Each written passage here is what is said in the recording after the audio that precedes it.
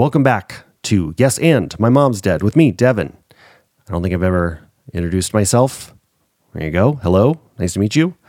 Now that we got that out of the way, today on the podcast, Luke Stanaway is on, and damn it, what a guy. I had a really great conversation with him a few months back and haven't released it yet, but he, in between recording the interview and now, he unexpectedly lost his other parent.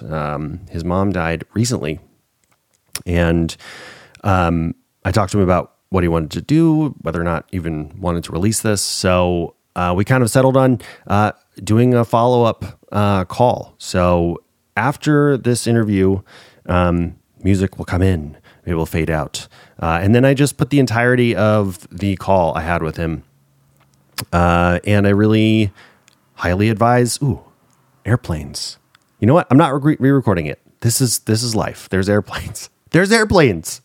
Yeah, I highly recommend listening to the call afterwards. It is heartbreaking, but, great in a way. Just to sort of reconnect with him and see where he's at right now. And I think that's a big part of this anyway. It's just checking in with people about where they're at in the moment with the loss they've dealt with. So, yeah. Okay, hard left to plugging stuff for Luke. He talks about working on a movie that he was making, and the Instagram for that, if you want to follow when it's coming out. They just did a screening recently, but it's at When Is Now Film. When Is Now Film. Like it sounds. Spelled like it sounds. Check that out. And you know what? Enjoy this. It's a really fun conversation, and it is great and funny and sad and a lot of things. That's my accurate professional description. And at least for the moment, let's have some fun and enjoy some Beastie Boys and Luke Stanaway. Kick it!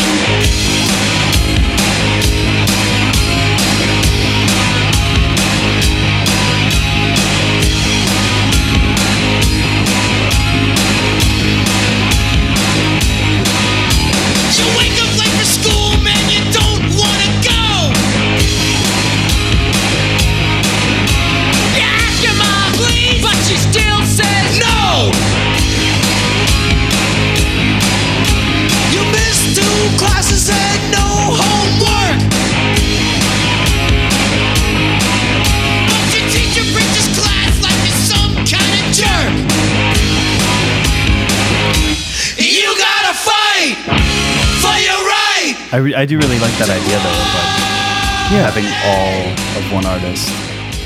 In your place. Yeah, the Hood Finch. Yeah, I just really like his stuff. Actually, the John Lennon thing there in the corner is not his, but that came with the house, and so I was like, I'll just put it over there. Nice. Like I like the Beatles, right? But I don't know if I want John Lennon, David staring at me. I actually just listened to Sean Lennon, his son, on WTF. Did you ever listen to that podcast? The Mark Maron. Occasionally, but no. It was pretty interesting. I mean, he's like, Sean Lennon is, so John Lennon died, his dad died when he was like 5 or something. Yeah. So he didn't, it's not like you really knew him very well, or like doesn't, but he was saying he has like all these memories of him and stuff. I was going to say, you should have Sean on this podcast. Yes, and my dad's a Beatle. Yeah. And he's dead. A dead Beatle. And everyone knows that.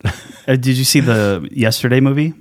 No. Was it good? Well, I really liked it, but there's the scene, like, spoiler alert, where he wants to hunt down John Lennon because in this universe he was never murdered because he was never famous, right?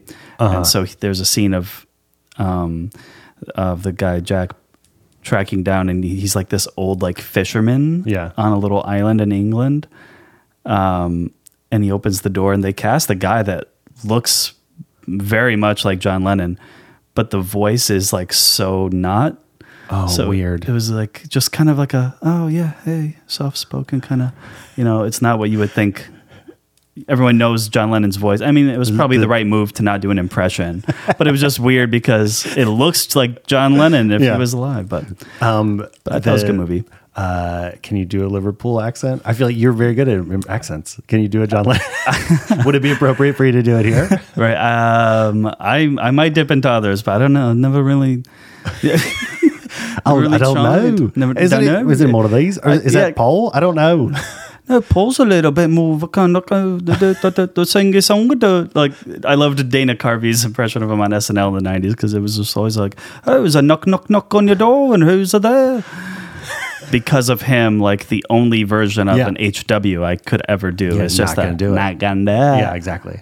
I think I actually said that on one of these episodes before. Not gonna do it. It just glided by. No one noticed or cared. Oh, I got it. You got it? Of course. Oh, wow. Big fan. Yeah. So you just I guess I should introduce you. Luke Stanaway. Is that where you go? I know you have a hyphenated. Yeah, so full name is Luke Ryan Stanaway Niblo, because my parents were never married. Got it. So when I was born, they gave me both. They were still dating, but they couldn't decide. And so Stanaway is my mom's side, and Niblo is my dad. So yeah, but I've always kind of identified more with the Stanaways, and so I just go by that. And then, acting and whatever, I'm just known as Luke Stanaway, but people close to Luke me. Stanaway, I mean, it's got a nice ring to it. Thank you. Yeah, it does. It's like one of those, it's like, I can see that being a stage name, but it's real when I joined SAG, I almost did Luke Ryan.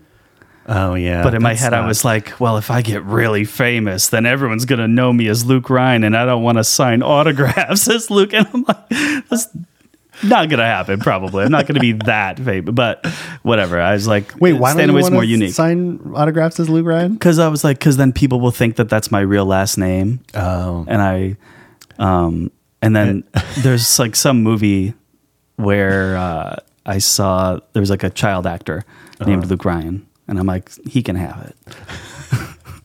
Luke Ryan is a very actory name, right? And that's the other thing. I was like, it's like I would be on Days of Our Lives. Like it's a soap opera actor name. I've always felt that people that have stage names like that, it's like a little sad unless they're very famous. But when you meet someone that's like clearly has a stage name, but they're not famous, it's like, oh, okay. Like if Tom Cruise was just nobody. Wait, what's his real name? Thomas Mapother the Fourth.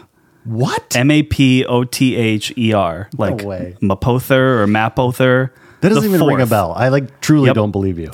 Look it up. I won't. I'll just choose to not believe you. That's true. That's wild. Yeah. And other people are like Michael Keaton is Michael Douglas, but there was already a Michael Douglas. Oh. So I have a friend. Makes sense though. I have a friend that waited on Michael Keaton a few years ago at Chateau Marmont. Yeah. Right down the street, by the way. Yeah. And it still was like on his credit card and everything. He's like, here you go, Mr. Douglas. Oh. Yeah. Can you imagine meeting a struggling actor and he's like, hi, I'm Tom Cruise. And you're like, dude, just go by your real name. Right. But it's so fucking cool now. Right. That's awesome. Well, I like the Stanaway. Thank you. Thank you. So you mentioned you're from Michigan. Yeah. And you were doing improv before you moved out here? A little bit. The last, I would say, like maybe 2 or 3 years that I was living there, I was part of a sketch and improv group, but we didn't do any long form. It was short form games in between sketches that we all wrote. Was this a college thing? Nope. It was after college that I joined. It was called the Prison City Players, because Jackson, Michigan has a few claims to fame, but for a long time they were the largest state prison in the country. And so it was like Jeopardy questions, or answers like the state. But now there's a couple prisons there, but the main one that they were known for like closed down and now it's a museum. But like in general, when you live there, you don't it's not like a part of your upbringing, like the prison. But the comedy group I came like shortly after it was formed from one of my college theater professors. Okay. She was one of the leaders and invited me to join, and we'd put on shows and it was awesome. Is that, so you started doing theater stuff before? I started like actually kind of late in high school. I didn't do any plays until the last year, my senior year. I'd always wanted to, even from like an early age, I always was very theatrical and, into either doing voices or dressing up in costumes, or I have a distinct memory of, I think it was like second grade. I faked an injury just to like trick the teacher or whatever. And I'm, writhing in pain, and she comes over, and then I just start laughing, and she's like, "Oh my God, Luke Stanway Niblo, if you don't become an actor when you grow up, I'm going to kill you." And I just remember that like sticking out in my head. And I was like, oh, maybe I should be an actor. But I was really terrified in high school to give it a try. And then my junior year, I worked up the nerve to audition for Footloose, the musical. Great. And worst audition of my life. I remember I was so bad, but I was cast as cowboy number 2. But it was right after I got my first job, which was a busboy at the restaurant around the corner from me. And I didn't realize how much work went into making a play, and rehearsals after school. And I was like, well, I'm trying to work too. So 2 weeks into rehearsals, I had to drop out. And then I went to see the show, and I was in tears at how amazing it was. Like, we had a really good theater program, Jackson High School Vikings. Go Vikings. But I was like, this is so great. And I was like, I have to do every play I can my senior year. So then nice. Senior year came. The first show of the year, though, I also had a terrible audition. And it was this like, it was called the Clumsy Custard Horror Show, which is like, I think it's still doing a run on Broadway. No, it's not famous at all. So you it's interesting. Like I never did theater or anything. I was just too scared. I was always scared. Yeah. The first time I really ever got on stage, other than music, because I played drums forever, and then, well, I guess I did a stupid parody rap thing. Did I tell you about this? No, but I've done many of those. Oh, I bet you have. Really, in the Prison City Players, I played a Christian rapper that did spoofs, but in like. Sounds great. Yeah. I want to hear this. Do you have any recorded stuff? Well, I do have recorded like serious hip hop. I put out a very underground hip hop album a few years ago. No way. Yeah, it's on Dat Piff mixtape. And it's for real serious? Oh, yeah. I started in high school. I was a 14-year-old dorky looking freshman. I make a reference to that in the album's intro. And I went undefeated in battle raps. Whoa. I went 10-0. Then I stopped. And then I would keep writing because I wanted to be a singer-songwriter, but I quit guitar after like 2 months because it was too hard and I wasn't a great singer. So then I was like, well, I can rap, but then I would just never really take it that seriously. I was more of an actor, but then I have a really good friend who's a great hip-hop musician back home, Shell Dot, and he offered to help produce an album for me because I was like, I've been writing a lot of stuff. I found some beats online and like I'm kind of proud of it, but some of it didn't turn out that well. Like I had to do like 3 of the songs vocals on my phone and send it to him. That's terrible. So a few of them sound a little off, but I was a legit rapper for a minute. That's so funny. All the rap stuff I used to do was, all not serious because I don't know. I was like, there's no way I can be good enough for it to be real. So I have to always, like, if anyone ever said they hate this, I would go, yeah, me too. It's a joke. I get it. Totally. It's terrifying to do something that with zero irony, because then if someone says they don't like it, you're like, no, that's me. Okay. So you're doing, like theater and stuff in high school. Yep. And does that continue in college? Fell in love with it senior year and went to the local community college in Jackson. What's their mascot? The Jets. Go Jets. Yeah. Now it's just called Jackson College. So they removed the community. But I was there when it was JCC, and also a very excellent theater program, but very small school. I was still living at home, driving to classes. And I was there so I just officially chose to be a theater major. I was there for 3 years because in my second year, I couldn't decide where I wanted to transfer. And then I transferred to a very small university in Adrian, Michigan called Siena Heights University. Go Saints.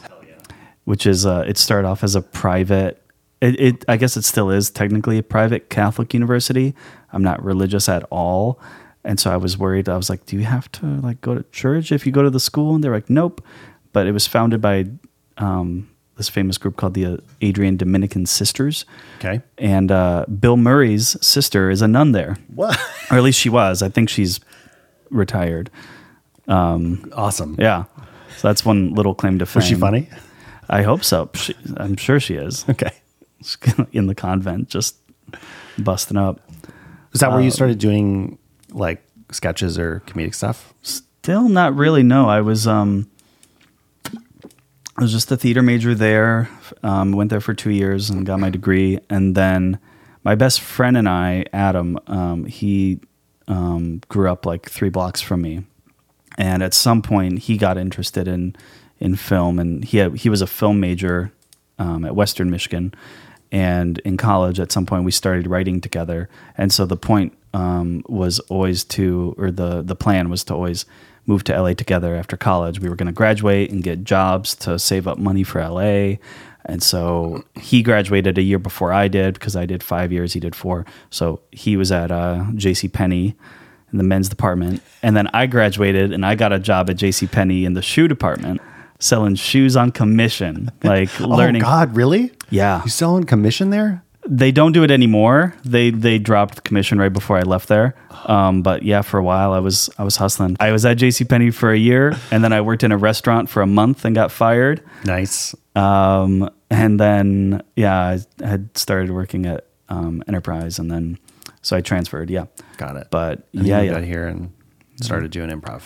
Yeah. So by this point, I had already, been with the local comedy group. And I was also on a local TV show, very short-lived, called Buzz TV. And they pitched it as like a Saturday night, like local version of SNL. So I was like, hell yeah. Like that was my lifelong dream. But it was to be on a local version of that. Exactly. Cool. Well, no, it was on ABC. It was on the local ABC affiliate after Jimmy Kimmel. Oh, wow. On Friday nights, actually, I think it was, not Saturdays. That's actually pretty cool. It was cool. And like they started telling me like, oh yeah, these executives in Lansing and Detroit, they've seen the show and they think you're really good. And I'm like, okay, this is my ticket. Like, yeah, but it wasn't. The show was pretty bad. I like, and this is not like being cocky or whatever. Like I was the best part of it because of this. We recorded this session of Matthew McConaughey lost auditions. Uh-huh. And so we shot all these takes and we started just playing them at different parts in different episodes. And so like that was probably the best thing that the show put out, because it would be like a couple sketches and then an interview with like a local coffee shop owner or somebody, and then at the end a musician. But the guy that created the show was like, his voice was over everything. So he wrote everything and the sketches were terrible, like just not funny and raunchy and inappropriate, but not even like well written. Sure. And like, I can imagine. It got to the point where as the season progressed, it was just focusing on like, how white trash can we make this episode? Like mud hauling, and then like the most like redneck guests and bands. And then like, I would be on there for some like shitty thing that he wrote, and I'm trying my best, but I'm like, the only things that I really got to write were my McConaughey thing and then this other sketch that I wrote, but it turned out terrible. Do you have any of these like the sketches? Oh yeah, they're still on YouTube. My friend and I found them. Yeah. Oh my God. Yeah. Can I put a link to that? Yes. I'll find the best bad episode, and that's crazy. Yeah, that's such a weird. So I was doing both of those things, but that was my only. And then I was in a local horror movie in college. Yeah. I didn't have like too much acting stuff going on. So when, let's get the timeline. When did your dad die? How old were you? Oh yeah, so that is what my dad. About. Yeah. So I have a lot of good stories about my dad. So he died 3 weeks before my 18th birthday. Okay. So it was in high school. In high school. Yeah. Got it. Yeah. And you mentioned your parents weren't together. So did you live with? No. So I grew up mostly with my mom. When I was born, they were still together. I don't know if they were living together, but quickly he moved to Arizona. So he moved to Scottsdale. And when I was like 4, my mom and I went out there because we still had our house in Michigan, but he was like trying to recruit us to possibly move to Scottsdale because it was before I was in school. So, it would have been an easy transition. And we were out there for 7 months. And then I just remember one day, like my mom saying, okay, it's time to go back home, like pack up the car. And her and I drove back to Michigan. And then I started school there. And it would become a thing where I would talk to my dad on the phone. And then once I was like probably 7 or 8, I would go out there every summer to visit him, usually with my mom or my grandma. And then eventually, like around like probably 11 or 12, I would just start going out by myself. And but he wouldn't ever come back to Michigan. So It was like a thing where I would talk to him every few weeks, and then I would see him for like 3 weeks in the summer. So I had a lot of memories in Scottsdale, Arizona in the summers. Did you want to stay? Like, did you love it out there? I remember, this is how my mom pitched it to me, because I learned the truth later, which I think we should just get into that in just a second, because it's a great story. Tell me the lie first. But like, she told me that, like, because I was very close to our next door neighbors. It was these 2 sisters, and we spent all our time together, Ashley and Amber. And she's like, well, Ashley and Amber, it's time to go back and, go back to them. They miss you. And I was like, oh yeah, cool. But I was like having fun in Arizona. I was just like, I was a little kid, and, I remember having happy memories, but I think I was just kind of going with it, like, because I knew that we still had our house. So you don't really have a good concept of time either. Like, to me, it probably felt like 2 months, but it was 7. So yeah, my mom just kind of made up a thing where it's like, well, it's just time to go see Ashley and Amber. And then, I grew up with my understanding, like I said, of just going out there in the summers to visit. And then when I was a sophomore in high school, my dad moved back, actually, which I was very surprised by. He always said, I'll never live in the winters again. But he said he wanted to be around me more. And you don't have any siblings, right? Or you do, but not. I go ahead. Sort of do. That's I'll come back to that. Okay. Because it kind of plays into like after he died. Okay. So yeah. So he moves back my sophomore year, and then, like I said, right before the end of senior year, he died. But the thing about my dad was he was like, I get to the point older and older now where not many people in my life ever met him. Yeah. But it's kind of tough to describe him. But he was a very party guy, I would say, kind of immature for his age. I came to realize that I was probably an accident, but they were both like 30 when they had me. And so growing up, like when I was a kid, we always butted heads, because I think he was probably still trying to be a little bit younger than he was, even in his 30s. And he wanted to like force things on me. Like, so I just remember like a couple weird things that I always did in like rebellion was like, he wanted me to dress up really nice all the time, even at like age 8 and 9. He's like, put a belt on, put a nice dress shirt on. And I'm like, no, I'm a kid. Screw that. And like, I'm 8. I was like, so the idea of a belt to me was like stupid for like so long. Yeah. Give me some elastic waistbands. Exactly. And like the big thing though was like cars and handyman stuff. He loved cars. He was really into cars. He wanted me to, one of his big things was flipping cars. He would always have like 3 or 4 nice used Mercedes or BMWs in his name, and he would park them and advertise and sell them, and then buy another one and flip them. So I remember this memory of I was like 12 or 14 where he was like trying to coach me into being a salesman. He's like, okay, I put an ad out in the paper. The phone's going to ring.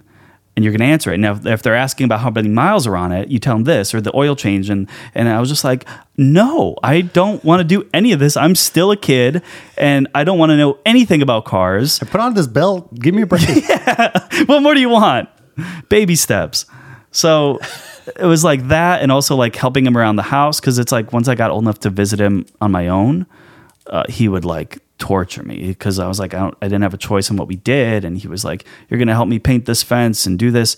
So like, it just kept translating. Whereas like the older I got, now I'm like a full grown man and I still can't change a tire and I can't do all this other stuff because I was raised by my mom and I didn't want to know how to do it because I was like, no, I don't want to do what my dad wants. Yeah. And like when I was in theater, like building sets, like I did not want any part of the tech. I did not want to strike. I did not want to build sets. I just wanted to act and and direct. It just represented dad stuff. Yeah. And it took me a while to realize that.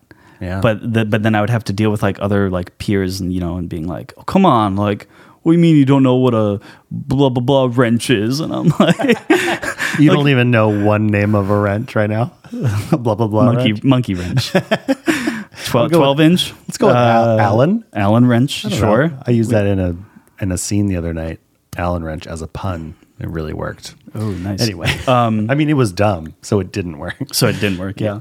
You wanted it to work. So, okay, so your dad moves back... Oh yeah, to be around you. Like, is that actually? So he had his own house across town, and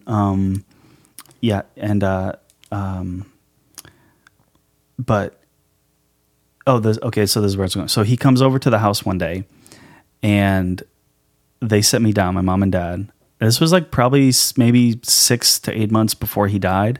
So it was like really great that they did this. They sat me down, and then because all growing up, I would ask little questions here and there. And they would say, we'll tell you when you're older. We'll tell you when you're older. And they came over one day, or my dad came to my mom's house, and they sit me down and they say, hey, so it's time you knew some of the things that we always said we would tell you when you're older. And the first thing was like kind of tame, but they're like, in the late 70s, dad was kind of running with a wild group and they trafficked marijuana and cocaine in their trunks, and would kind of cruise through town and sell it to people. And I was like, yeah, that checks out. I'm not that surprised. Like by this point I knew that he had a couple DUIs and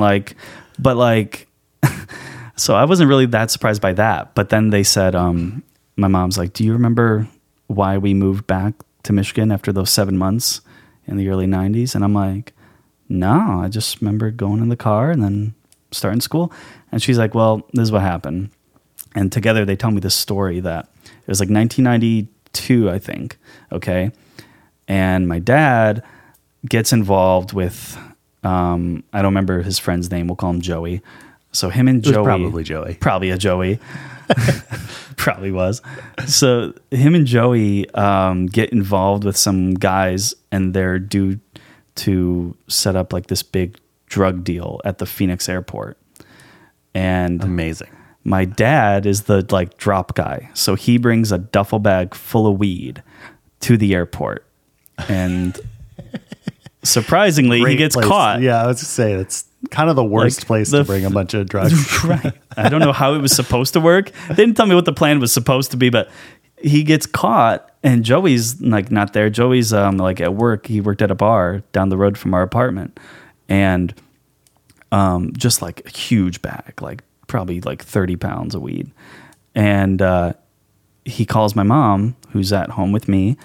And so his name's Craig. Her name is Lisa. And he's like, Lisa, I'm busted. I was doing this thing. My mom had no idea. Like she was not involved in any shady dealings at all. And she's like, God damn it, Craig. What are you thinking? And he's like, well, here's the thing. They don't know that I only brought one of the bags. The other bag is in the closet. And they're going to have my information any second. They're going to probably bust down the door and you and Luke are there.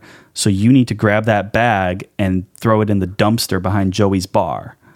What the fuck? She opens the door. Sure enough, big black duffel bag full of weed. And she's like, fuck. But what choice does she have, in this moment? Yeah. So she grabs the bag, takes me in the car, dumps it behind this dumpster. I don't think the feds ever did show up.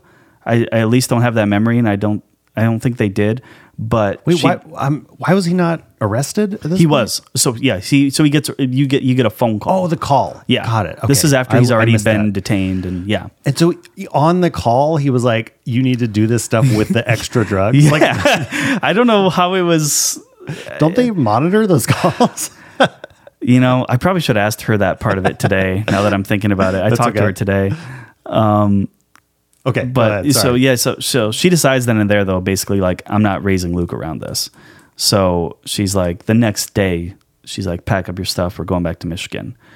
And my dad ends up serving 3 years, but not in like a regular prison. It was in, they call it Tent City. And it was like little tents in the Arizona desert without running water, without plumbing or anything. And this is real, like chain gang. Side note, my name is Luke because my dad's favorite movie was Cool Hand Luke, which was about Paul Newman working on a chain gang. Great. And then he ends up doing that. So yeah, he does that, I guess, for like 3 years. So I guess I didn't really see him again, but I would probably just talk to him on the phone in some way. Because I remember like having contact with him when I'm like 6 and 7. Yeah. But so he does that. But this is the crazy part, Devin, is the guys that they were doing this deal with at the Phoenix airport were like legit mafia members. Like not cartel, even though it's Southwest, like East Coast mafia members that had some kind of presence in Arizona at the time. And they basically, once they had my dad, they knew that he had a family. And they found out that there was a plan in place to kidnap my mom and I. Are you fucking serious? Because he was going to go to trial. Yeah. Luke, you didn't have to make up his entire story to be honest. I swear to God, man, this is all true. We could just talk about your dad. This is unfortunately very Holy true. Shit. So they were like, well, we need to stop him from testifying against us. So we're going to kidnap, my mom and I. And so they found out that we moved out on like a Tuesday morning and the plan to kidnap us would have went down Wednesday.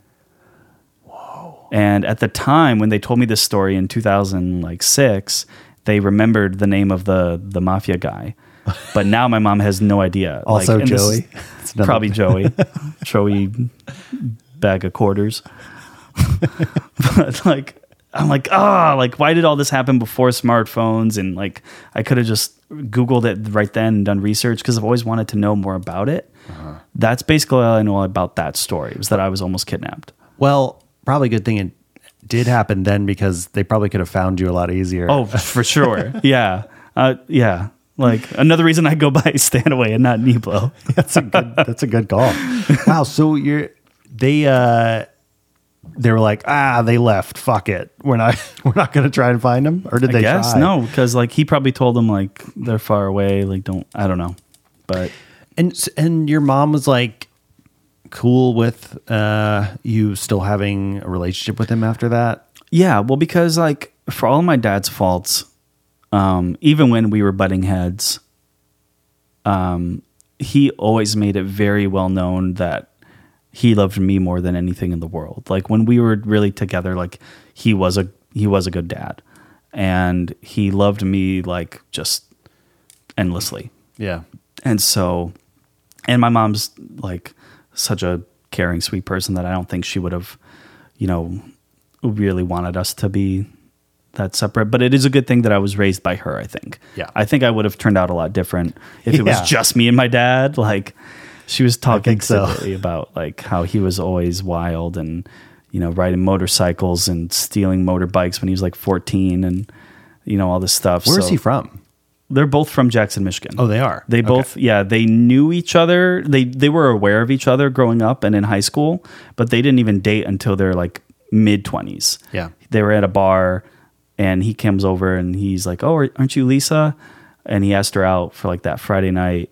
And apparently they were both like my dad was like, oh my God, guys, like I got a date with Lisa. She was like the hottest chick in school. And my mom thought that he was like such a badass, cool guy, but like she was more innocent. And she's like, wow, I'm going out with Craig Neblo. Like, he was like the cool badass guy in school. And so then... That's kind of sweet. Yeah, they started dating. I just found a picture of them from 3 years before they had me. And like, he's like really like trying his best to look all cocky. He looked a lot like young Mickey Rourke. So like, nice. Before he fucked up his face, I have an old picture of him from the 90s. When he was living in Scottsdale, he would get mistaken for Mickey Rourke. Oh wow, yeah, that's like, a handsome guy. Yeah. So like, there's a early '80s movie called The Pope of Greenwich Village with Mickey Rourke, and like that's exactly how my dad looked. Is like Mickey Rourke in that movie. Well, it's a good thing he doesn't look like now. Oh Mickey God, Rourke. yeah, Like in Iron Man 2. so yeah. your dad. Okay, so your dad moves back. They tell you this crazy story. Yep.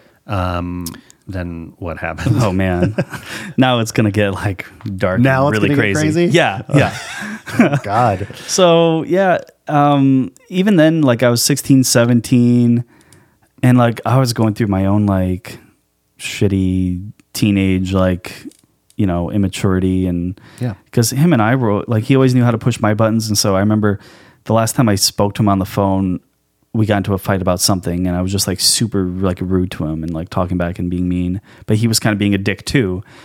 And that was the last time I spoke to him, but it was about probably 2 or 3 weeks before that. The last time I saw him in person was after one of my senior year plays. I was in To Kill a Mockingbird as Jim Finch, and he came to one of the performances, and he hugged me, and because he was always very supportive of that. Like even when I was a little kid, he was like, I really think you should move to Hollywood. You would be so good at it. Wow. And That's I cool. think maybe like in retrospect, all of this happening like right after he died, like me going into college, maybe had a role in me pursuing it further. Yeah. Because I'm like, I want to make him proud. And he told me that this is what I should do. I always got a lot of my artistic sides from him. He was a really good painter. He did artwork. He gave me my taste in music and movies. Like I would go visit him in the summers, and he would show me R-rated movies that are like still some of my favorites. And because he was like, yeah, it's like, so we always talked about that, and we bonded over like he would listen to rap music. I remember in sophomore year, he was driving and he was playing the Marshall Mathers LP. Nice. And just bumping it with my friends in the back seat. My dad still doesn't know who Eminem is. Probably. Oh man. Wow. But- Yeah. You had a really cool dad. I think so. Yeah, I mean, had his flaws, but for sure. but pretty cool. And He seems was a really supportive. interesting guy. Yeah. But so he had some more problems that I wasn't aware of until after he died. So the way it kind of happened was, it was very sudden. He wasn't sick. Although I think I did know that at the time he had like some kind of like chest disease or something from smoking all his life. But it was like a Thursday morning, I think, or something right before school, and my grandpa comes up like 7 a.m. in front of our house. His dad, both my mom's parents died like right when I was born, so I only had grandparents on dad's side, and so my grandpa pulls up, and my grandpa just passed away like 2 months ago. Oh wow. And he comes in, sits us down, and he says, "Hey, Luke, I don't know how to tell you this. Your father died last night." And oh man, it was just so crazy. Like my mom started screaming, and then I was just sitting there in shock, and we're like, "How? Like why?" And he said, "Heart failure." And at the time he was living, I remember thinking something was weird because he seemed fine and healthy, and he was living with this girlfriend at the time who was like, I never liked her, had a bad feeling about her. She was very like trashy, and like just, I was just like, is there foul play? Like, I think maybe she has something to do with it. Pam. And, Of course, Pam. So I remember just thinking though, like, well, what was I supposed to do today? I have to go to school. So I asked my grandpa to drive me to school, and it just hadn't hit me. And my mom was like, "Are you sure?" And I was like, yeah. I need to go to school today. I need to get my mind off this for a minute. Wow. And I made it through the first like 2.5 classes. And I remember this moment sitting in third period Spanish class. And the only way I can really describe it is like, I've seen things like this in movies where like the character is just kind of like everything's moving around them in slow motion. Do you know what I mean? And you're just kind of like Yeah. Either they're on drugs or they're just in a big, like, sad moment. And I had this moment, I just look around and it was like everyone was like moving in slow motion and laughing and having a good time. And I'm just like, oh no. So I just like slowly like moved up to the teacher and went up and I was like, I have to go. My dad died last night. And then, but my friend Adam, who I mentioned, he was my ride to school usually. He was usually my ride home. Mm-hmm. And so I had to go find him in his class. And at this point, 2 of our other best friends knew and they'd kind of spread the word. And so I get there and he comes and he drives me home. And I don't really remember too much more about that week, but about like 3 or 4 days later, my mom and I went over to his house to kind of collect things and, you know, get the house ready and take whatever I wanted to keep. But by this point, Pam had already cleared it out. She took all of his like electronics, like TV, stereo. And I remember, this is such a stupid, like funny thing, but I remember he was borrowing like 5 of my CDs at the time. And those were nowhere to be found. And the only one I remember was the first Akon CD. And I'm like, she took my fucking Akon CD too? My fucking Akon CD. Like, oh, did she like skip town or was she? I think like she's still in that area, but like she kind of denied it or said, I don't know what happened. Or I don't know. We didn't really, I think I saw her briefly at the funeral, but that was the last time I've seen her. I think she's still in that area though. She has her own like kid. But as we were leaving, my mom's driving me and she's like, hey, I need to tell you something about your dad. Grandpa's not probably going to tell you this, but you need to know more about what happened. My grandpa apparently was set to go to a play or something with my dad that night. And so my grandpa goes over there to pick him up. And he finds him dead. But my mom's like, he didn't die from just like heart failure. And I said, what was it? And it was just like, a bomb drop. She just said heroin.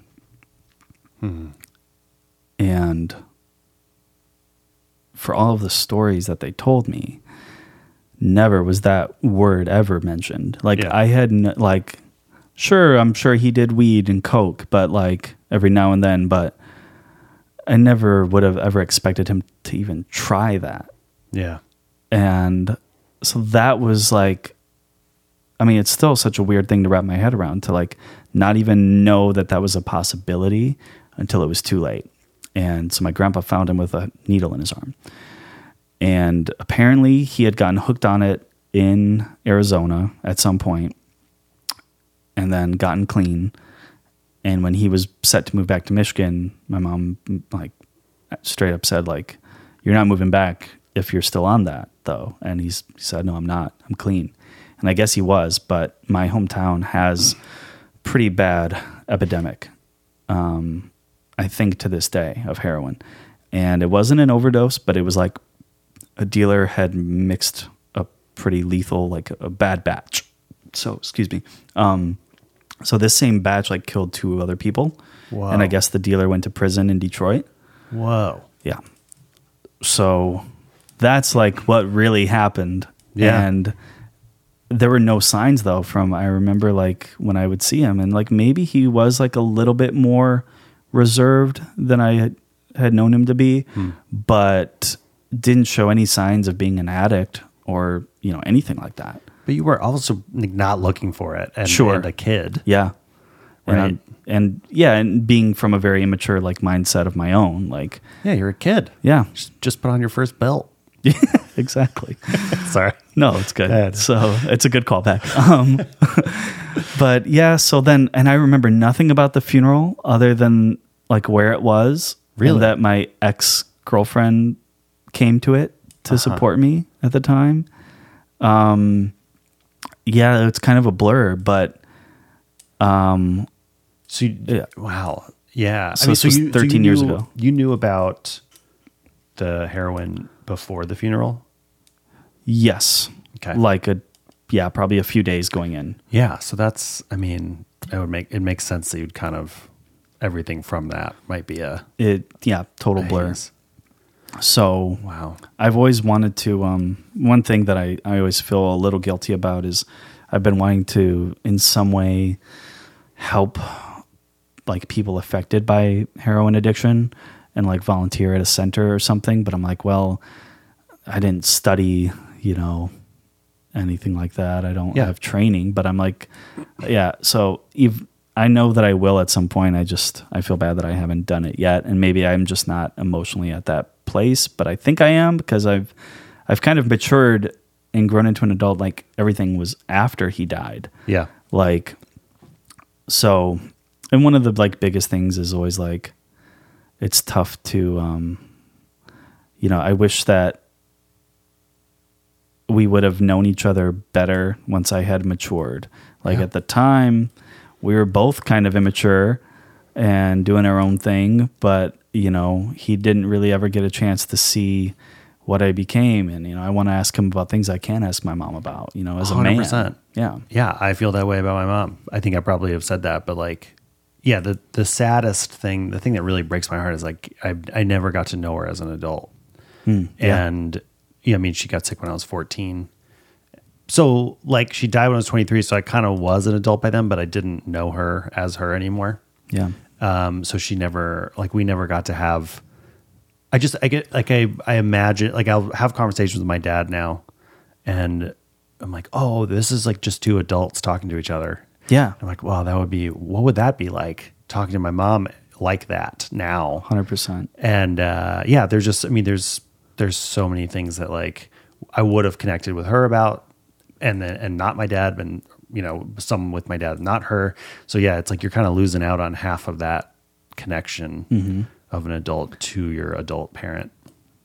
Yeah. It's also it's pretty wild. My mom has just like always been very wanting to keep me safe and protected and Yeah. never really gives me the full truth on a lot of stuff. Like even going on with her, like, like she had her own like recent health scares and that was really tough to deal with. Like it's still kind of ongoing. We don't really know what's going to happen, but we know that she doesn't have cancer or all this other stuff, but it could still get worse at any moment. So, that's like a thing I've been thinking about more recently the last few months is like, okay, well, I got one parent left, and without really getting too much into it, because I think other family members might listen to this, but yeah, they don't really want to air everything, but she's not always taking the best care of herself. Yeah. And we had to have, when I was just home a couple months ago for my grandpa's funeral, we had to have a big talk, and I'm like, you're all I got. Yeah. And grandma's dead, dad's dead, grandpa just died. Like, you need to stick around as long as you can for me. Yeah. Damn. That's intense, man. Yeah. It's so hard to, I'm 32 and like it's like all I can do to like change any small habit. Yeah, right. Like I just went to the dentist 2 days ago and oh my God, I haven't been in like 2 years. I need to I am on day 3 of flossing every day. And that's about all I can do. And it's just so hard. I mean, it's so hard to make lasting change in the way you treat yourself. I can't imagine. I mean, it's like, when you're your mom's age, our parents' age, like those habits like that long, it's so tough to change. But I mean, maybe, this was the, it inspiration. seems to be, hopefully so far. Yeah. Do you ever, is this something you thought about recently of like, oh shit, I should worry about the one parent I have left? Cause I never, as much as I love my dad, I do still kind of feel like he's invincible, even though he's 70. Yeah. Well, because I think, when you're in the first half of your life, the parent is just, for most people, something that's always there, and they're shaping you and they're raising you. And so you don't really, you like kind of think of them as a part of yourself. And so you don't really ever expect that to go away. And so I think it's something that a lot of people don't really even come to accept until they're maybe in their like late 20s, 30s. I have, for the last few years, I think even right before I moved to LA, accepted the fact that, okay, you're your own person. I can only try my best, but I can't make you. I can't change you. Yep. And I'm totally okay with that. I know, if my mom died tonight, it would really suck, and I would be fucked up. But I would at least, everything that I've wanted to say to her, I know that I have. Wow, and that's great. I know that she knows how I feel. We both love each other more than anything in the world. Like we talk probably 3-4 times a week. Yeah. And end every call with "I love you." So when it comes to any like things like that, I think, I grew to accept, like, because I had to move to LA. Like, I could have easily stayed there and gotten into, a rut, and I would have been close with my family. It would have been much closer, but I wouldn't have been happy. And she sent me a text this morning before she even knew that I was coming here. So I called her to ask some stuff about Dad. And I woke up to a text from her that said randomly, like, "Hey, I just want you to know how proud I am of you moving to LA, following your dreams. You're so young and talented and amazing. And I think the world of you. And I'm so happy that you moved." Yeah. And it kills. I mean, if I moved back tomorrow, she would welcome me with open arms and take care of me and do my laundry and cook all my meals and baby me. But at the end of the day, she knows that that's not what would be making me happy. Yeah. So we both have accepted that for each other. So, yeah, I mean, did your relationship with her like immediately change, or no, when he died? No, because I stayed living with her until I moved here. I lived in the same house my entire life until age 26, 27. Oh, wow. So it kind of was just like business as usual. Because then after he died, I stayed living there when I went to community college. And then I lived on campus when I transferred to the university. Go Saints. Yep, go Saints. Go Bill Murray's sister, specifically. Yeah. Yeah, okay, that makes sense. Did your, like, I mean, just getting back a little bit to the moment of kind of realizing this big thing about your dad, like, feels like a betrayal, I would imagine. Like, holy shit, how did you not tell me about this? How did I not know? At the time, I for sure went through a lot of those questions and stages, because it's like, well, damn, like, I felt like I could have done something. Yeah. Of course I couldn't.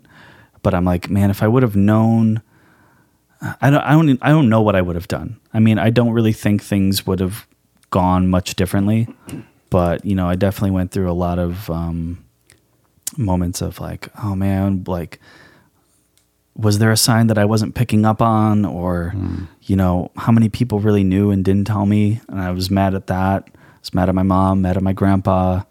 I think his parents were in denial about it. My grandma, she passed about 2 years after he died, 3. She was very private. She kept a lot of things kind of under the surface. So I think she probably knew but was in denial. So it made sense that she wouldn't have told me.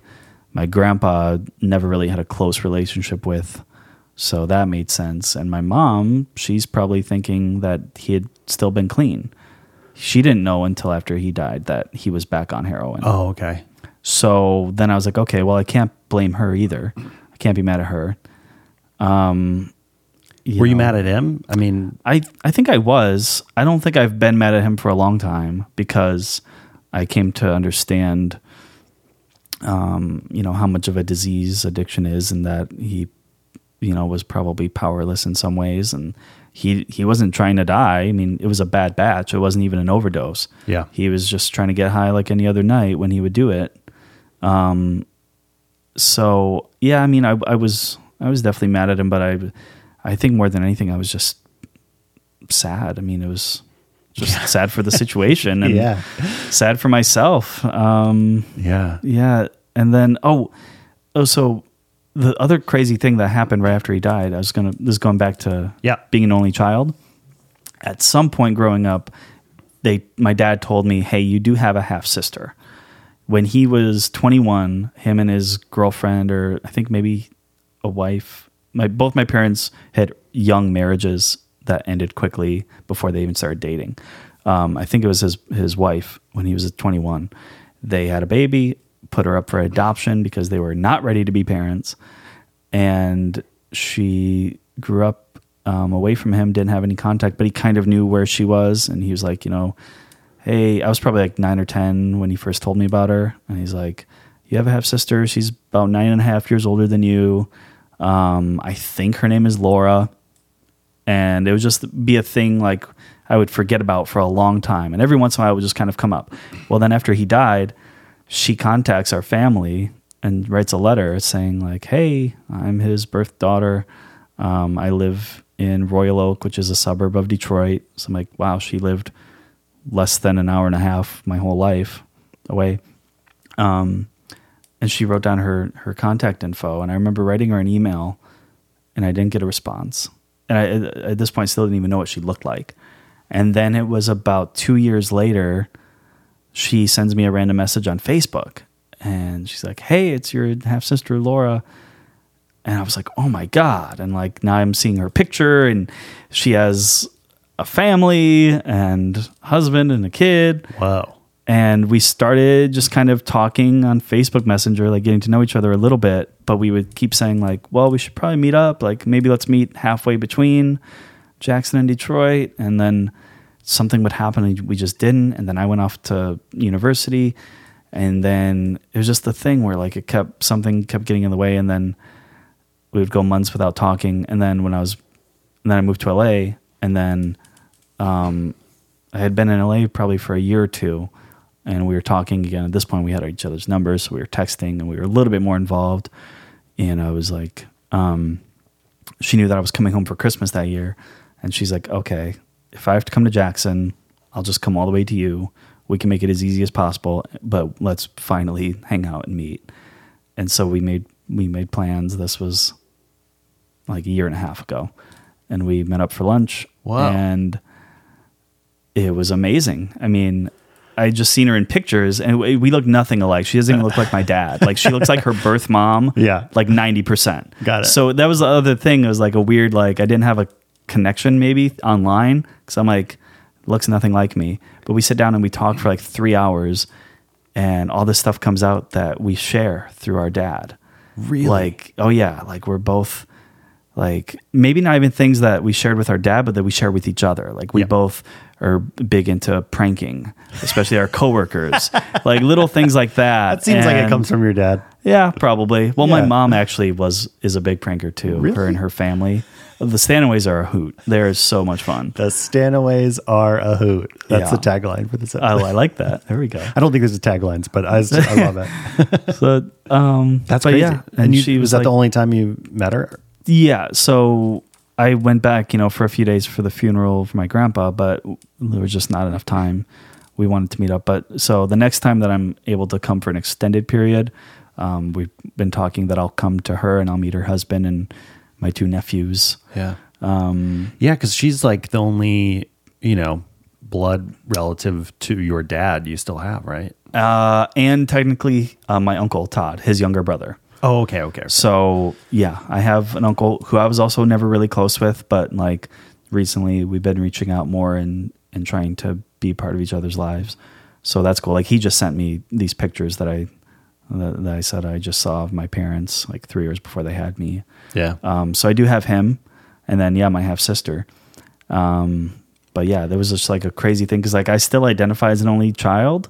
So I totally grew up. Yeah. But then I also have a sister. And after I met her, I was just like crying like randomly for days because I would think about how much I loved her when I met her and all these things that I liked about her. And I'm just like psyched, like telling my friends like, oh my God, guys, guess what? My sister does this and she's that. And by the way, I have a fucking sister.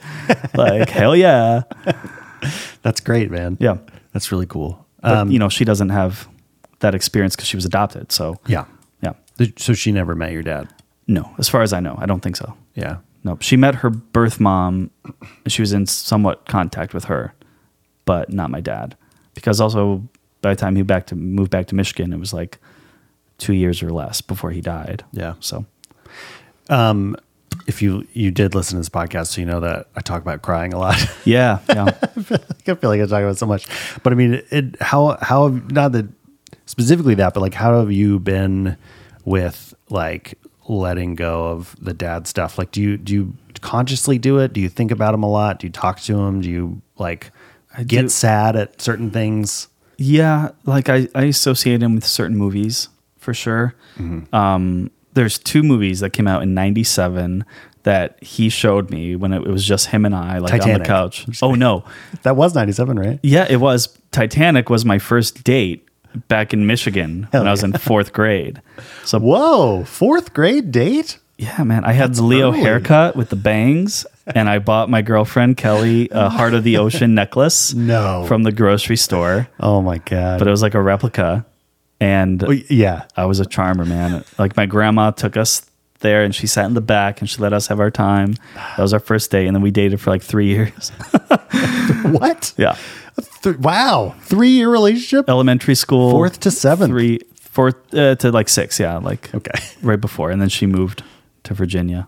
The one that got away. Yep, Kelly. Kelly, she's cool. But no, the 2 movies I associate him with in '97 were Face Off. Oh, the best. Great action movie. The best. Not appropriate for a 9-year-old. Nope.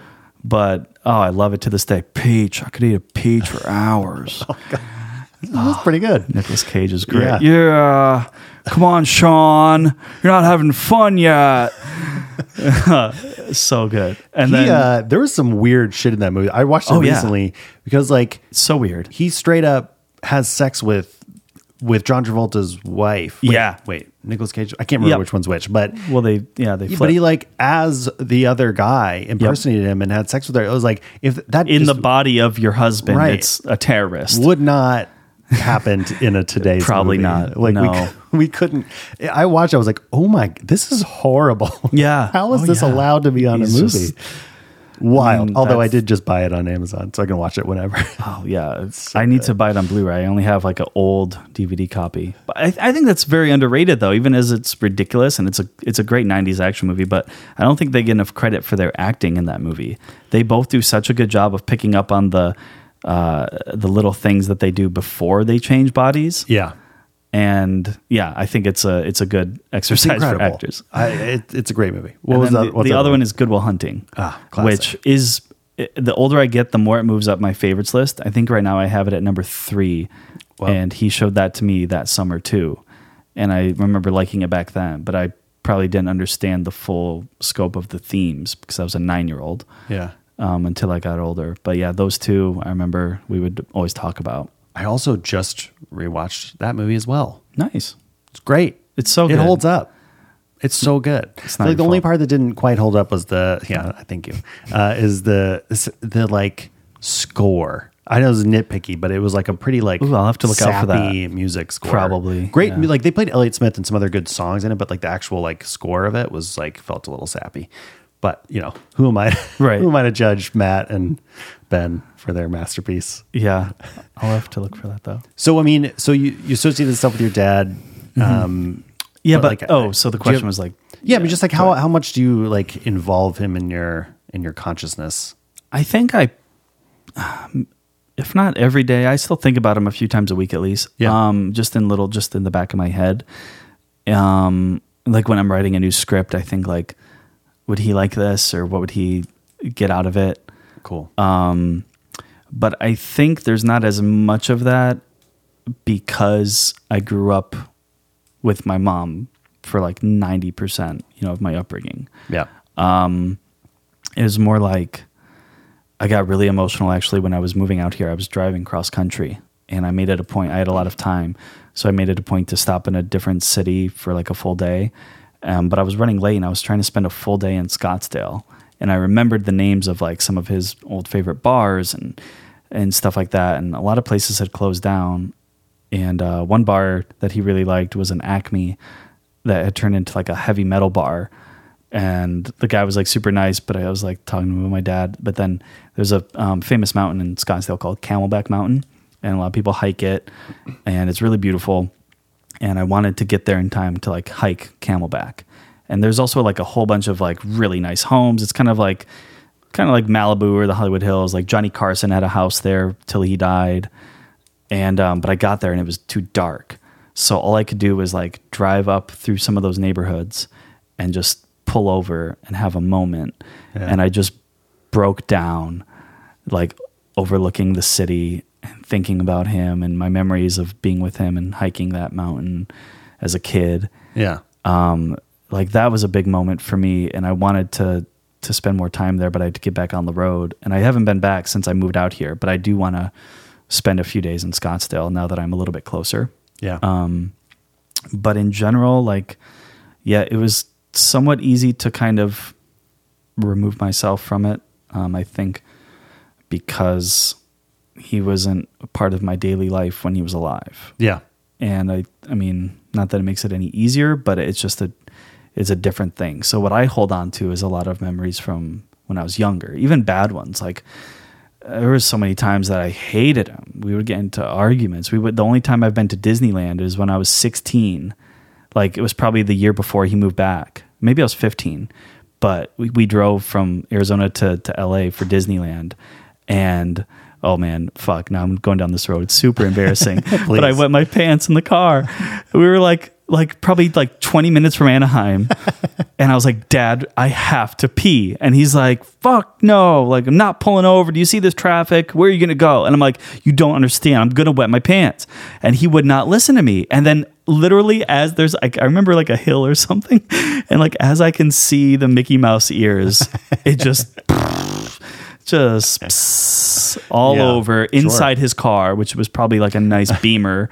And he's just like, you little shit. And we had to check into the hotel with my pee pants, like at the valet.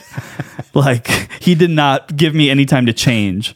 He's like, nope, you're going to stay like that until we get into the room.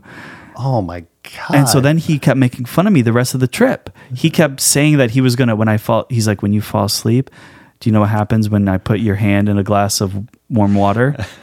You're going to pee the bed. Because you like to pee your pants, right? And I was just like, oh my God, I could not have hated him anymore. Wow. And I'm like 15. It's like legit mean. Yeah. But he loved it. He loved to like mess with me like that. And I hated him. Like, and he kept teasing me about my hair. I remember on that trip, because I still had the bangs. Still had the Leonardo. Kind of. But he would call me Batwing. Because like if the wind blew, it like kind of fly up a little bit in my face. I remember that. I remember the flip. Yep, man. And so it's like little things like that. So like, but those are fond memories now.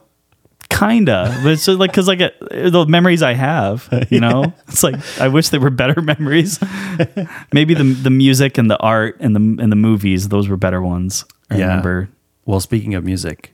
Oh yeah. You know the tradition. I'm ready for this. Yes, I'm prepared. Have you thought about it? A little bit, yeah. Yeah. What songs? A couple things come to mind. Not Eminem's Kim, but I have a very distinct memory of him playing that in the car, which is a very violent song. Yes, it is. No, so he turned me on to a lot of like good like early hip hop. He was a big fan of Beastie Boys. Yep. And I remember I was borrowing the License to Ill album from him when he died. Good. It's I think it's my favorite album. Oh, it's so good. So like probably Fight for Your Right to Party. Oh wait, I was thinking of Ill Communication. Oh, okay. They're so similar. The names are similar, but I know they're both great. Both great. Yeah. That's definitely one. And then there's this other obscure band from the 90s called Soul Coughing. Oh, of course. You've heard of them? Yeah. Oh, you're the second person that I know that's heard of them. The other is Meg Cynic. Great. When I came out here, I forgot how she brought it up, and I was like, oh, you know Soul Coughing? My dad liked them, and I remember this one day we were like working in his backyard on something, and he was painting a picture, and he was playing that album, and he was like, here, check this out. And I was like, oh, they're a little weird, but I kind of like them. And the whole Irresistible Bliss album is great, but it is like that kind of weird, funky 90s vibe. Soundtrack to Mary is such a good song. Yep, there it is. Move aside, let the man go through. Let the man go through. Yep. Yeah, this is a classic. Of course, I remember it. Everyone should know this song. I didn't think people knew this at all. Oh yeah. So yeah, Super Bon Bon. Yep, Super Bon Bon. Wait, we won't play the one you actually want on there, which is what? Oh, any of these. I mean, Soundtrack to Mary, Lazy Bones. All right, I'll listen to them later. Whatever one figure out what probably sounds the best to you. Yeah, that's so funny that Soul Coughing is. Yeah, wow. I'm surprised. I'm impressed that you know them. Dude, I 90s, you know, like mid to late 90s music is like that was, you know, that was our jam, dude. Yeah, for sure. That's really funny that that's meaningful though. Yeah. Not what I expected. Sure. Soul coughing.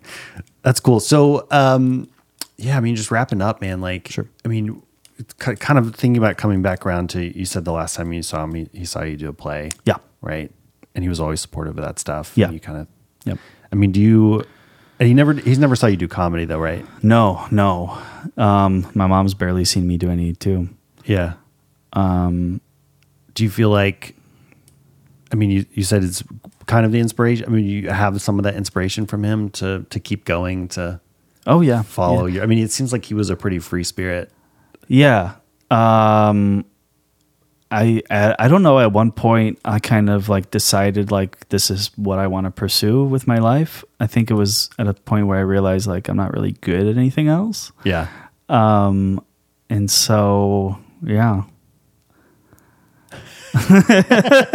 Yeah, I'm bad at things. No, for sure. That's the takeaway. Yeah. What are you doing? What are you doing now? So, previously mentioned my best friend Adam. Right now, we're finishing up a film that we shot last summer. Oh, cool. The last 2 films that we've made together, a lot of IO people were involved or worked on. Nice. So the graduation team that I was on, Truffle Box, Michelle King and Adrian Littleton were both on. Cool. And we cast both of them in the film. It's a very small short film, although it's a long short film. It's about 28 minutes. Small but long. Great. Yeah. Michelle has an audio role where you hear her voice and see a picture of her, but for the most part, it's just me and Adrian all movie. It's called When Is Now. We just launched an Instagram page for it at When Is Now Film. Great. And it's about 95% done right now. We're making some tweaks with some music and some sound stuff, and then we hope to we're going to send it to festivals. We'll see what comes of it. We're also, Adam and I are writing a feature version of it to also try to get funded, and we want to actually shoot it back in Michigan. And Adrian is so great in it. I always struggle with saying like what it's about, but the plot is different. I think it's basically about 2 people that are friends for a long time, kind of spending a day together, repairing their friendship and slowly realizing that they have feelings for each other. But there's this other girl involved who I've just broken up with, and she's really good friends with. And so we have to kind of take her feelings into consideration, because she's like, well, I don't want to screw over my best friend and hook up with her ex, who, you know, they've just broken up, but you're also like my good friend that we were friends with first. And so it's like a messy thing. So the theme is basically like, when is it ever going to be the right time for these 2 people to get together? When is now? So that's kind of what it's about. And you wrote it, wrote and produced it. Adam technically directed it, but we're both like very much involved in the creative process. Cool. And you're starring in it. Yeah, me and Adrian Littleton. I don't think I know him or her. Her. Yeah. Okay. Yeah, she was on Travel Box. She was at IO. Oh, shit. Is she going to hear this and be like, fuck, I met Devin 3 times? Maybe not. I don't, there's like slightly different IO circles. Yeah. So I wouldn't feel bad. Okay. But she's great. Like, yeah, we just had a photo shoot together the other day for the poster. Wow, that's awesome. And yeah, I'm really excited about it. We've put a lot of energy into it over the last like year and a half. That's really cool. That's the thing I'm doing now. And yeah, that's awesome that you're like just making shit happen. I think it's like with this in this world, like in this world. That's not what I didn't mean like in this world. Yeah, I meant like you know, in like our little world. You gotta like just, if you want to make something, you gotta just go write it and produce it and just do it yourself, and just see what happens. So it's really cool. All right, so we'll put the link to that Instagram and people can check that out. Awesome. And I'll dig up a video of you in a local sketch show in Michigan. And you just got buzzed. That was the line. Oh, it's so bad. Buzz you just TV. Got buzzed? Yeah. What does that even mean? I don't know. From watching the show, buzzed. Can you finish it out with an all right? Oh man, all right, Devin. Hey, I love your podcast. All right. Thanks, man. Yeah.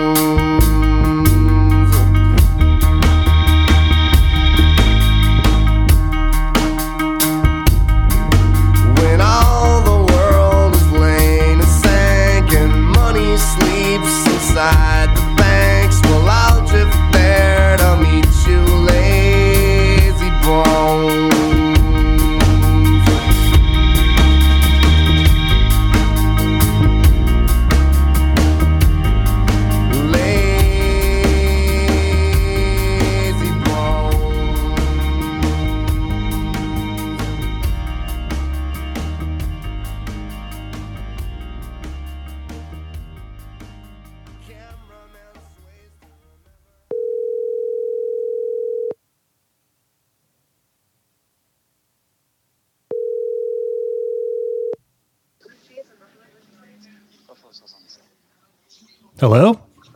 Devin. Hey, man. Hey, give me just 1 second. I'm just stepping outside. Okay, yeah, take your time. What are you up to tonight?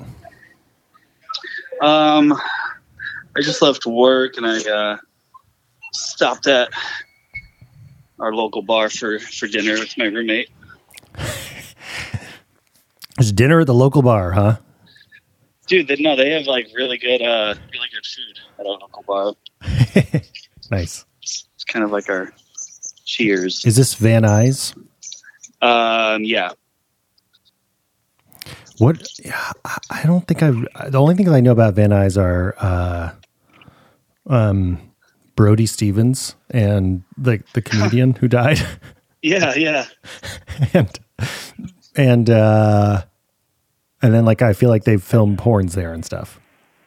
That's what I heard too. I don't know where, but apparently they do. Are you good to talk now? Yeah. Okay, cool. Yeah, I don't know like how I'll cut into this, but again, like the podcast, don't worry, I'll figure out a point to go in. Yeah, I just finished James's episode. Oh yeah? What'd you think? Yeah. Oh man, there was just a lot of similarities kind of with seemed like his family and a few things about his mom, and kind of hit me a little more raw than I was expecting. Yeah, I bet.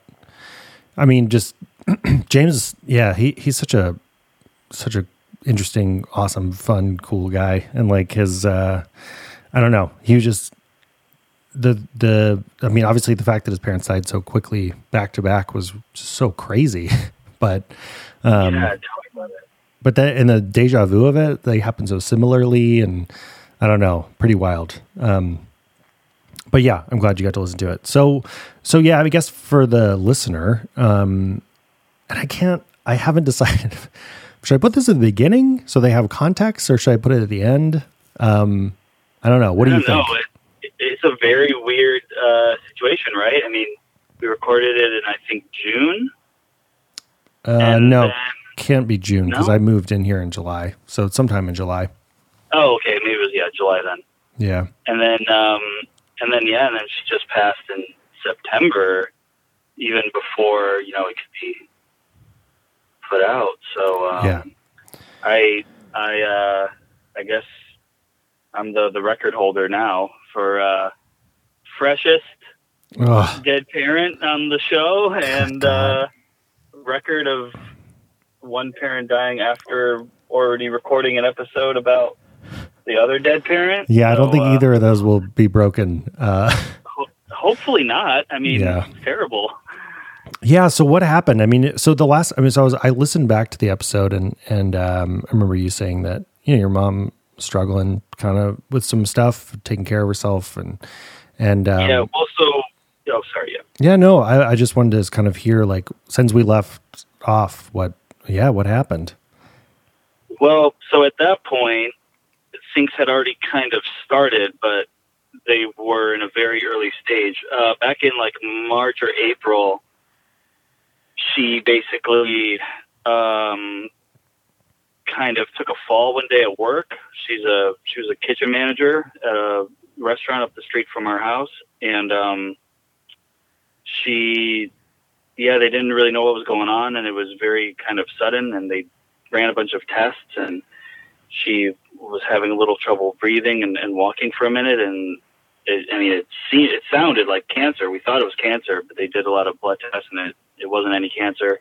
And I'm back here in California kind of wondering what's going on, and a lot of things happened very quickly. At first, her sister Jane, my aunt, was helping her through a lot of stuff, and they kind of made the decision, okay, well, she can't work anymore. She was due to retire in September anyway. So they were like, okay, well, we can at least apply for like some kind of disability, Social Security, and, but that can sometimes take 3 or 4 months to get accepted or rejected. So at first she was kind of in limbo. She had no income, and her siblings were kind of helping her pay bills. And then as we were getting more tests back, and kind of long story short is, like, before too long we realized that it was neuropathy, which is when your nerves start kind of breaking down, and it's nerve damage from a lifetime of smoking or drinking or both. Mm-hmm. Okay. So that's kind of what I was referring to when we recorded the podcast about Dad. Is I knew that she was having some issues directly tied to, not taking good care of herself, and it was never like it was a overwhelming issue. Like, she was a very high functioning alcoholic. It would really just catch up to her at the very end of the night, after a day of like slowly sipping, on something. It would maybe like towards the end of the night, she's getting more slurring and, but once I was kind of a young adult, I realized, okay, I think my mom's alcoholic. She can't go a day without, she had her plastic cup, and it would be Mountain Dew, but Mountain Dew in vodka or Kool-Aid in vodka. And she always hid cigarette smoking from me, which, I mean, I guess to her credit, she never smoked around me, but for a while it was like, okay, I know that you smoke, but she would always hide it, but she wouldn't hide it around any other family members or friends of mine. She just always wanted she wanted me to always kind of have the best impression of her. Yeah. I guess. So anyway, so that was going on, and it was slowly kind of progressing to the point where then in like late July, August, now she's having a hard time walking, and her joints are starting to stiffen, and her breathing was getting pretty bad. And eventually they had a hospice nurse come in for a checkup, and they kind of said, yeah, hospice needs to be involved. You're not, dying in the next few weeks or anything, but you can have an in-home care option. And she rejected like a round-the-clock kind of care. And so instead there was a nurse that would come twice a week and check her vitals and give her medicine and new prescriptions. She was on several medications. And as her condition was getting worse and worse, the whole time she was in denial. And so I would have to hear about it from her siblings, and they would give me the real updates of like, well, this is what the nurse says, but your mom thinks all she has to do is gain a little weight or eat better, because she'd been kind of getting skinnier and skinnier the last couple of years, but it was starting to become like drastic.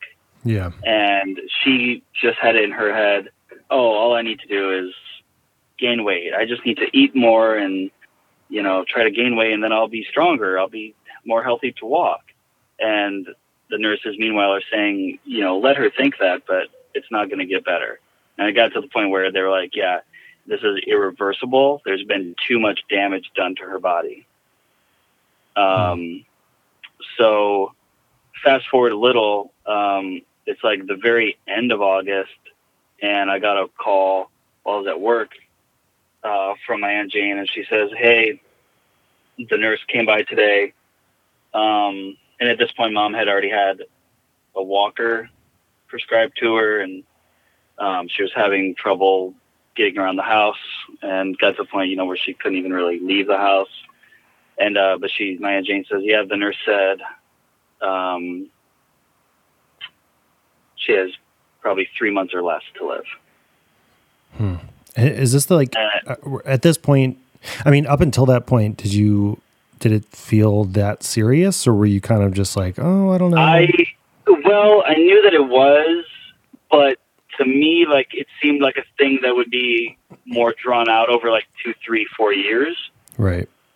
Because when I saw her in May, I went back for my grandfather's funeral, and she did look bad, but it wasn't as bad as everyone was making it out to be. And part of it is also, I mean, I talked to her on the phone 4 or 5 times a week, and she always sounded fine, and she would, downplay it. And I knew that she was in denial about some stuff, but, she's like, I know my body. I'm not dying. People can relax. Like, I'm doing what I'm supposed to be doing. But I also knew that it was irreversible. I just had no clue that it would progress this quickly. Right. So then it's like late August, and I'm like, okay, 3 months or less. Damn, her birthday is September 7th. She was turning 63.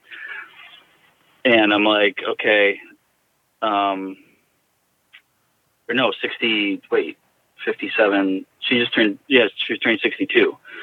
And I was like, okay, well, her birthday's coming up. I want to fly back home for that.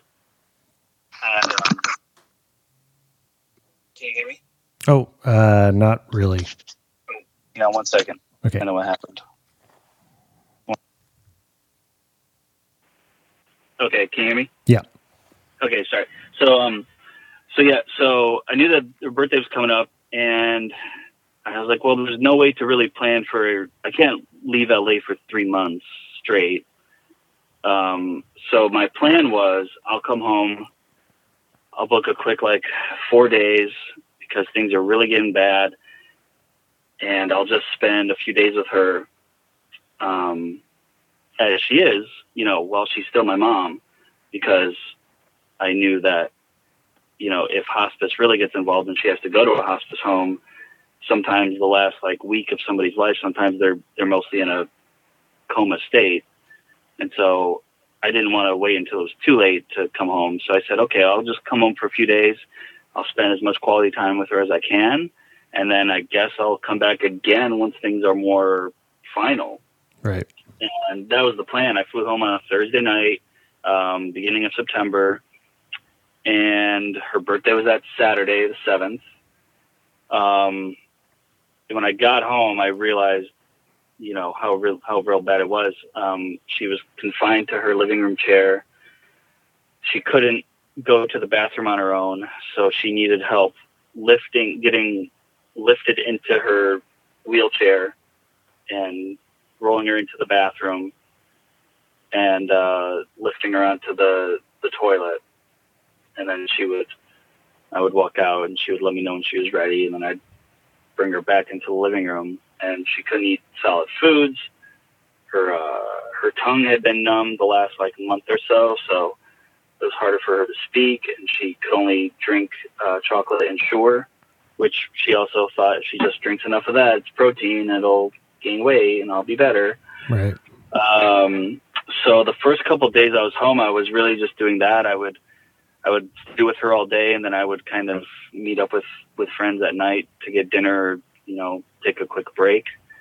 But were you alone with her all day? Yeah. I mean, just her and me and our dog. Yeah. I'm just thinking how that has to be just in being kind of at times alone with my mom when she was not doing well. It's it's a lonely feeling, I'd imagine. Yeah, no, for sure. And just seeing her, I mean, it was the one thing looking back now is well, at no point did she ever really admit that it was reaching the end. Mm-hmm. And so we could never really talk about it as if it was, even the first couple of days, she's like, oh, I just can't wait to get better for you. She's like, I wish you hadn't come home and see me like this. Yeah. Next time you see me, it'll be so much better. But Saturday was her birthday, and I had gotten her a gift, and we were going to sit down and watch my movie and look at some old photos that I had found, and she just wasn't feeling up to it. And she didn't want any visitors, like her siblings and a couple of my friends wanted to stop by for her birthday. And she got really upset. She was just like, no, I'm not up to it. I don't want any company, please. And I don't want anyone seeing me like this. I'm embarrassed. So I was like, okay, well, we'll do all this the next day. And then Sunday morning came, the 8th. And that was when she admitted, we had such a tough time that morning with getting her into the chair. And she said, okay, I think I should go to the hospice, but they have this option called respite where you just go for 5 days, honey. And I just think I need to go there for 5 days and they can get me a little bit stronger and get me better. And then I'll come home. Well, I went home. Well, I mean, I was at home. I had to use a friend's, our plumbing had been broken. So the water in the shower was only ice cold. So the whole time I was home, I was using a friend's shower. I was like, okay, I'm just going to go down the street, take a quick shower. I'll be back. And while I was gone, her sister had stopped over and called an ambulance, or the hospice nurse, because she said she's having too tough of a time. Her legs were like kicking involuntarily. And by the time that I got back in like an hour, they said the ambulance is already on the way. She's going to hospice now. Yeah.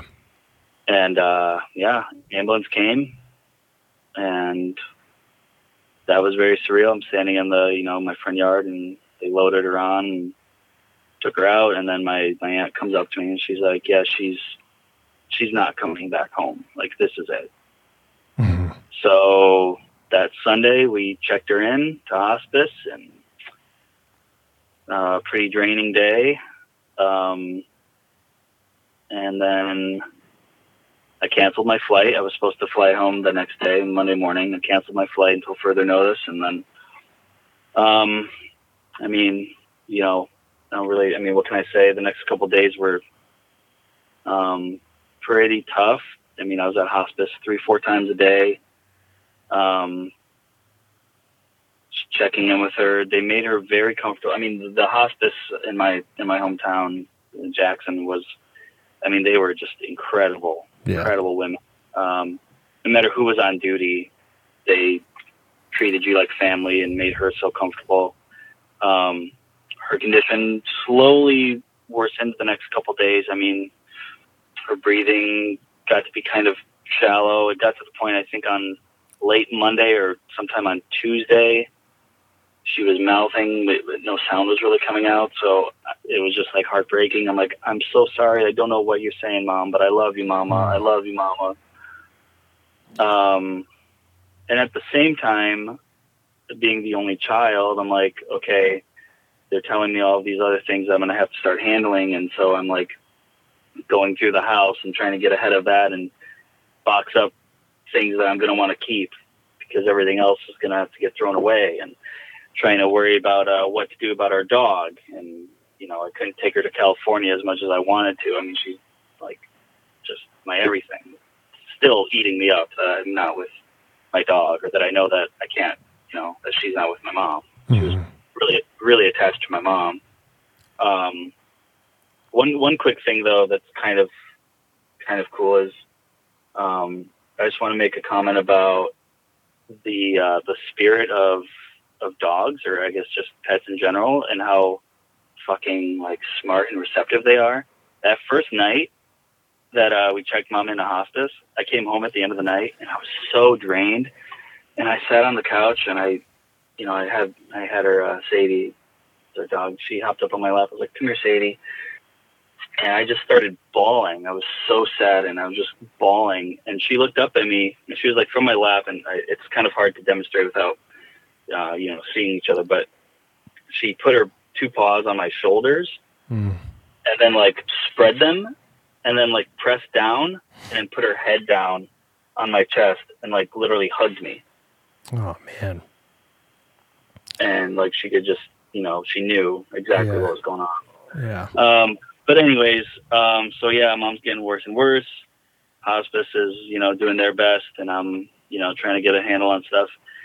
And then Wednesday afternoon, it was September 11th, and they were like, one of the nurses at hospice said, "It's going to be today." I was like, damn, like, Mom, don't die on September 11th. Like, of all days, like, I don't want to think about that as like doubly like tragic. Right, yeah. But she wasn't dying. And then I don't remember what I did that day, but at the end of the night, it was like 11 PM, and I drove back over there to say goodnight. And,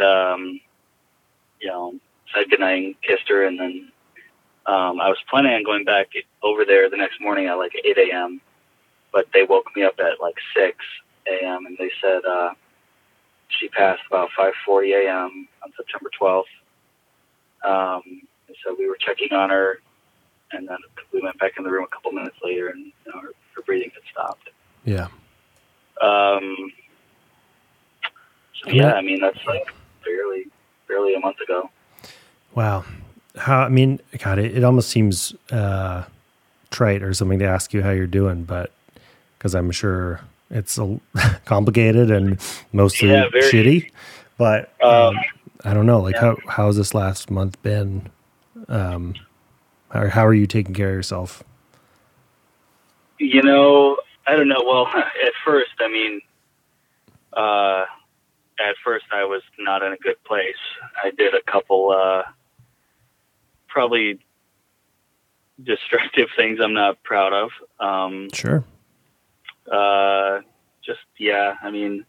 And I'm like, but I was also like conscious. I'm like, okay, I don't want to go off the deep end and use this as an excuse for like, treating myself badly or bad behavior. So yeah, but I had a couple, rough nights, and a lot of it, it's almost like for the first week or so, it was like nonstop, because then I had to deal, like everything was on me. Like my family was telling me I had to pay for the whole funeral and arrange that. And like, that wasn't really a conversation, which was weird. Like, I guess their argument was, well, we've been helping pay our bills and doing all this other stuff, but like no one asked me if I could even afford to pay for her funeral, and really kind of couldn't, but I was like, okay, I'd do that. And then I had to pay for death certificates, and it was like I had to go to City Hall, and I was like, okay, could I have like 10 copies of it? And they're like, that's $85. What? So I'm just like, wow, okay, I have to pay for this and pay for that and arrange the funeral. And now I'm in the process, midway through of selling the house, which certain family members are coming at me and, trying to convince me to not sell it. And I'm like, well, I'm not moving back to Michigan, and so I don't really know what point there is. And, it would be great to just keep it and just stay there whenever I'm home, but that would mean I'm, essentially paying bills on 2 houses at once. Mm-hmm. And I was like, I just can't hang on to it just for sentimental reasons, even though it's, we've had the house literally my entire life. Yeah. So, I'm going through all of that. And that's a whole separate other thing. Like if we had like really a whole episode, like there's like some interesting things to dive into about selling a house that I found pretty funny. Cause I'm getting an offer from a family friend, but it's like so low compared to what I could get for it. And I'm like, so now I'm choosing the much more difficult route and, going through all of that. So hopefully we can list it and sell that. But as far as like mentally and all that, it's definitely helped that I work so much out here and that I've had a lot to keep me busy. Yeah. Because most of my time, most of the day, I'm just trying to focus on what I'm doing next. Or even if I'm not really doing anything, I'm just like, okay, well, what show can I catch up on? Or, but yeah, I think it was like 4 days ago, I was laying in bed trying to go to sleep, and I just started crying. And when certain songs come on now, like just on the radio, it's like instant, breakdown. Yeah. So Go ahead. I don't know. It was just, it's really tough. I think it's still in that surreal stage where,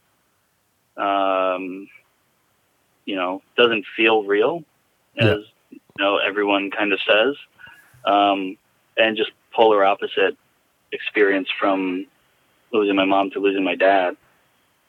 We were as tight as a mother and son can be. It was, many days just us kind of against the world growing up. Yeah. And she was just so loving, such a big personality. It's just so weird that, just the simple fact that the world doesn't have her anymore.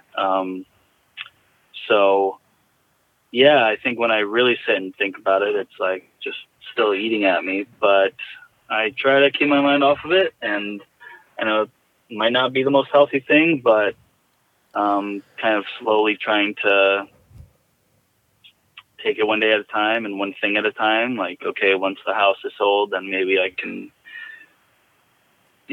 feel some kind of relief about that end of it. But it's just, yeah, I wish that she would have admitted it before it was too late. Because, even up to, her last couple of days, she's like, I'm not dying.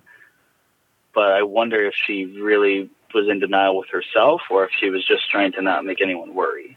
Right. Because that was the other thing about my mom, is that she would just put everybody before her, and she would take care of you first. And she would go over to other people's houses for a party, and she'd be the one cleaning up. And she'd be like, no, you sit down. You sit down. It's your house. Like, I'm going to clean, just big personality, huge Michigan accent mixed with some kind of like twang, because she lived in Texas for 2 years in her 20s. And,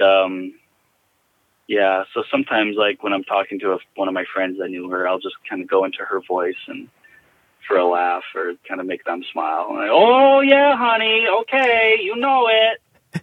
Yeah. Ooh. Yeah. And they're like, that's basically my mama. And then, Lisa, Wheezy. Oh, yeah. You were saying that she also had that nickname of Wheezy, like James Dunn. Oh, yeah. James's sister, Lisa, and my mom, Lisa. My dad always called her Wheezy. That's so weird. And I was named Luke because for some reason her dad growing up, her dad's nickname for her was Luke. Mm. And so her siblings, whenever we'd all be around, they would say Lukey, and I would look, but they were like, oh no, Big Lukey. And so my mom's nickname was Luke, and then my dad's favorite movie was Cool Hand Luke. So right. It worked for both of them. Yeah. Man, I don't know. I mean, there's nothing to say. I remember always hating when people would say, like, I'm so sorry, or I'm sorry for your loss and all that. So, I'm not going to say that necessarily, but I can just, I just imagine that this is a really shitty fucking time right now. It's getting better, and I'm just so lucky to have the friends that I do, honestly. I mean, with very little family left up, it's aunts and uncles and my half sister, who I am leaning on more heavily now. Like, we got a lovely dinner together right before I left town, and she came to the service. And oh, great.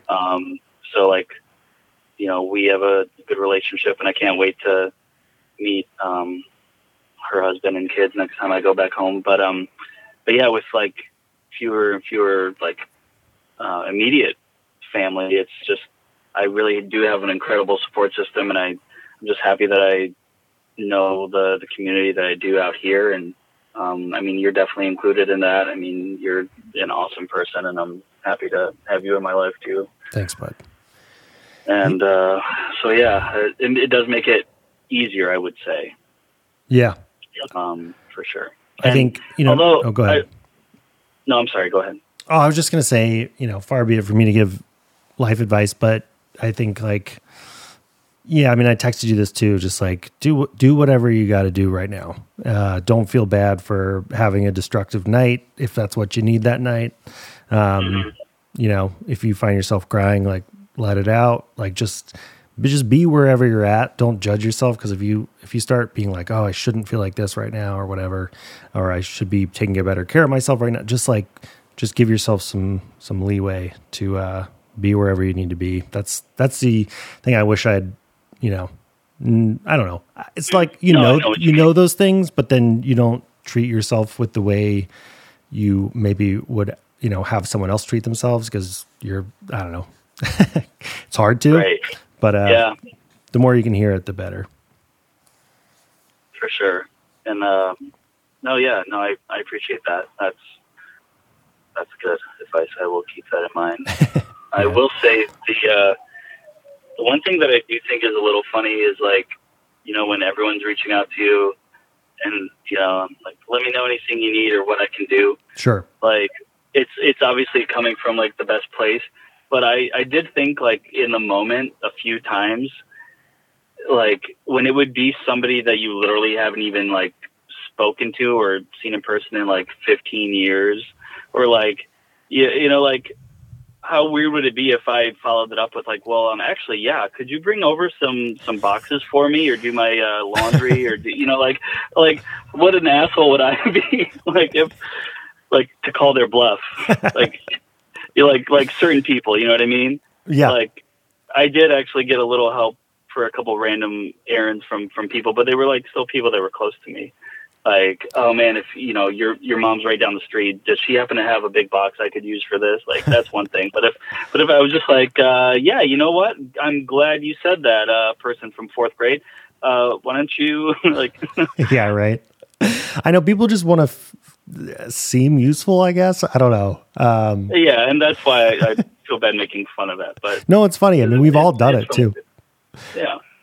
You should start holding them accountable and asking every single person for a favor. See what happens. You said I 5 need years anything. later. Venmo requests. Yeah. Just like $7. Yeah.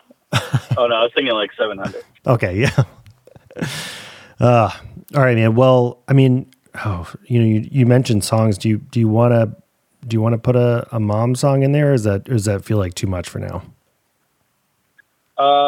I mean, you're the host and editor. I'll leave it to your discretion. The music that really makes me think of mom is definitely Temptations. You know, she loved a lot of Motown. She loved Whitney Houston, Prince, and Journey. Those are like the big four that I like will always like immediately associate with mom. Okay, cool. I'll throw something in there. Yeah, and I like the stuff we chose for my dad too, especially that You Knew Soul Coughing. Oh my god. Oh yeah, I already picked a good song from there. Cool. Well, we'll have an extra transition here, so I'll throw something in. But all right, buddy. Well, you know, obviously, if there's anything I could do, let me know. I'll send you the request tonight. Yeah, send me the memo requests. But seriously, reach out if you ever just want to talk off mic, as they say. I'm around anytime. Absolutely, man, and I really appreciate everything you've done and said this far. For sure, and thank you. I mean, you know, I know I was pretty like, hey, we really don't have to do this, however you want to do it, but the fact that you are open to coming on and talking about it when it's still raw, I think specifically might, you know, sort of hit some people in a way that maybe other conversations haven't, because if they're going through it right now. So, you know, I think you're doing a really good selfless thing that'll help some people. So I really appreciate it. Yeah, absolutely, man. Anytime. I'm open book. Cool. Okay, buddy. I'll talk to you soon. Sounds good. Much love, brother. Okay. Bye, Lee. Bye. But it was just my imagination running away.